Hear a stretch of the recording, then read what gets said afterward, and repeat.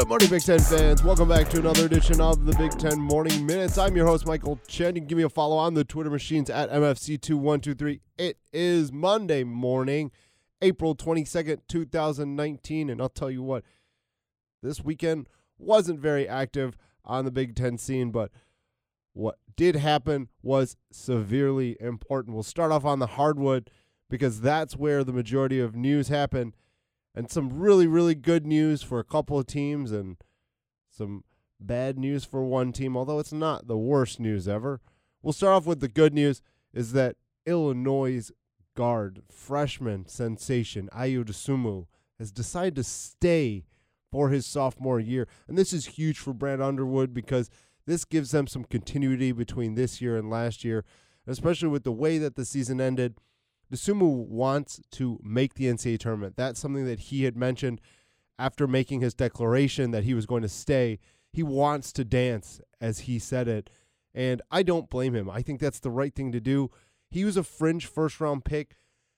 When you look at the NBA draft landscape and you see that there are guys that are similar skill sets to you and they're not necessarily having the most success in the NBA right away, and they probably should have stayed another year. Well, that's what Dosunmu did, and I think it's absolutely fantastic, and absolutely fantastic for the program of the Fighting Illini. And I think they're going to be contenders next year. I definitely think that, especially with Giorgi making a return as well, I think that they're going to be very, very solid this coming season. They have a very good recruiting class coming in as well. So I think Brad Underwood is finally got the program headed in the right direction. We'll get to some other really good news for a big school as well as the Spartans. In a very surprising move by Cassius Winston, he decided that he's going to stay for his senior year. When I saw this, I was shocked. I was floored. I really didn't think that this was an option for Winston. I thought that he was for sure going to the NBA. As a junior, seems like he had accomplished a whole hell of a lot at Michigan State, obviously playing for a great coach in Tom Izzo and making all sorts of national lists, All-American lists, finalists, Big Ten Player of the Year, and he came back, which you just don't see very often anymore. And Winston said when he got a chance to speak with the media, he as well said that there's still things that he wanted to accomplish at East Lansing, which I thought was a little weird because when you look at how decorated his career has been, I didn't think he had much left to accomplish. I think he wants that ring. He wants that national championship. And for me, when you look at what Michigan State's bringing back, they're going to be a top 3 rated team going into next season. I know that preseason rankings don't mean much and the season's got to be played out, but it's looking pretty damn good for the Spartans.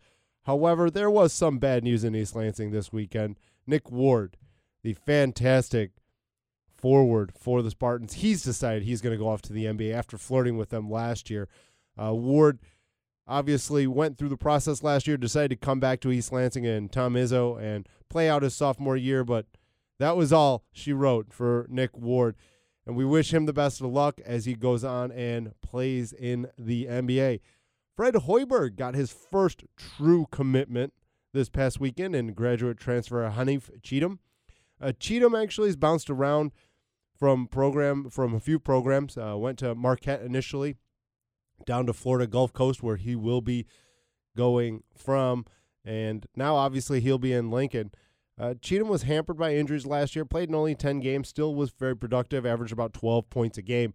So you expect Cheatham to come in and play right away for Hoiberg, especially as a grad transfer. You don't see grad transfers going to programs and sitting for the season. They want to play immediately, especially because it's their last year of eligibility. So look for Cheatham to play a good amount in Hoiberg's freshman year as the Nebraska head coach. And one other note on the hardwood, as former Badger Ty Strickland has announced that he will be transferring over to Temple. He's going to have 3 years remaining of eligibility for the Owls. And just one quick note on the gridiron. Maryland got a commitment from offensive lineman Jakai Green on Saturday. Green had some solid offers, including West Virginia and Kansas, But the biggest factor here is that Mike Locksley's getting into a high school that he hasn't gotten into. I wouldn't say he, because he's obviously the first-year coach for the Terrapins. The Terrapins in general haven't really gotten into Baltimore St. Francis High School. And St. Francis is a hotbed for football recruits, Division I all the way to Division III.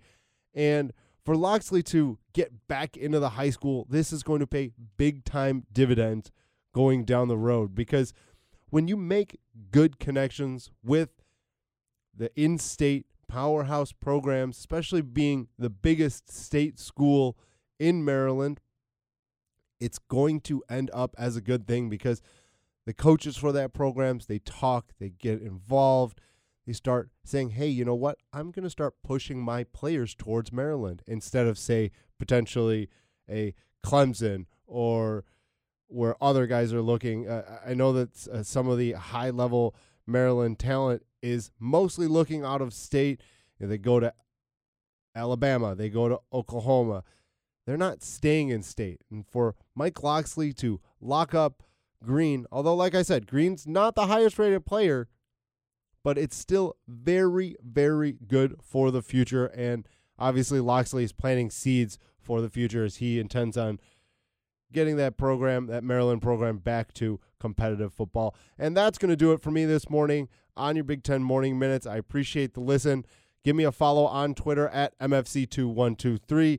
Give the website a follow on Twitter as well at 2 Cents Pods. And then go ahead, like us on Facebook there. We appreciate the listen, and have a great Monday and a great week, Big Ten fans. We'll talk to you tomorrow morning.